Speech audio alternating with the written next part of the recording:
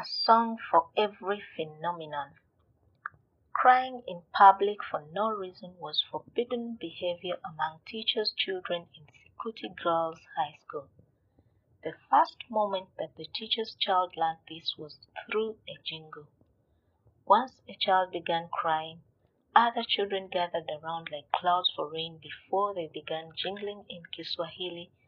Mtoto mkubwa analia, anataka matiti ya mama yake.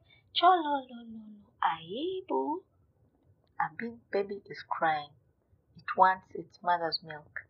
Cholololo, what a shame. Cholololo, aibu. Two haunting and mocking words that would stigmatize a crybaby long after they were sung out. Cholololo, aibu. The potency of these two words intensified the harshness of the song and thus belittled the whiner. No child in Sikuti Girls High School ever wailed again in public after hearing this song, unless the child had a genuine reason to. In Sikuti Girls High School, almost every spectacle had a song. Perhaps this is because music and dance were part and parcel of the social life in Sikuti, which is home to the Tiriki. However, at home, we also had our own songs that were in Luganda since my mother is a Muganda. Aunt Prudence, who was my mother's cousin, taught me the first song. It was a song that she used to sing as she fed me. As I grew older, I could sing it on my own. Whenever my food was hot, I would chant it out like a witch doing voodoo. Wola wola wola samali yakuje. Wola wola wola samali yakuje. Cool down, so that somebody can eat you. At once the food seemed to obey my command and cooled down so that I could eat it. No matter how tasteless the food was, I used to finish all of it after this incantation. When my aunt was around during holidays, she used to promise us some peremende if we finished all our food.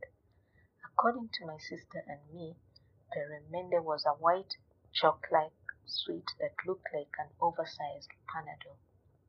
That promise worked its magic because peremende was a treat for us.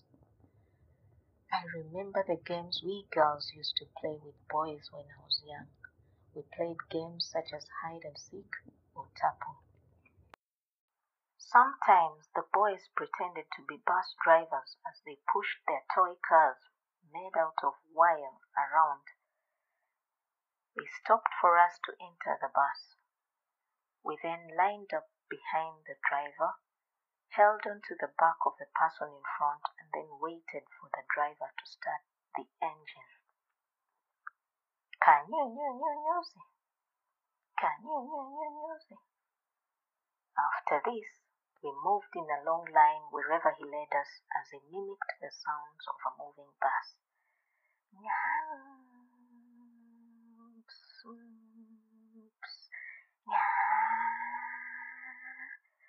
We copied whatever movements he made. When he moved sideways as a tree being swayed to one side in the wind, we all did the same and stopped when he did. But when the game changed to us being attacked by thugs that used sticks as mock guns, girls ran off and began their own game. The girls had a game of cooking potatoes and skumawiki over small tins that were made to look like tiny charcoal stoves. They also skipped, played hopscotch, cat's cradle, jump rope, throwing marbles or smooth stones in the air, and dodgeball. One day, I wandered off to play with the other children. When it was time for lunch, my mother sent my brother to call me to eat. As I was engrossed in the games with my friends, my brother appeared and sang to me. Samali jangu tugende tulye matoke. Samali, let us go and eat matoke. From that day onwards, this song became popular among my friends who were Kenyans. Whenever my brother, sister, and I appeared, a host of children danced and sang this song to us like angels in heaven. This went on for almost all the 8 years that I lived in Sikuti.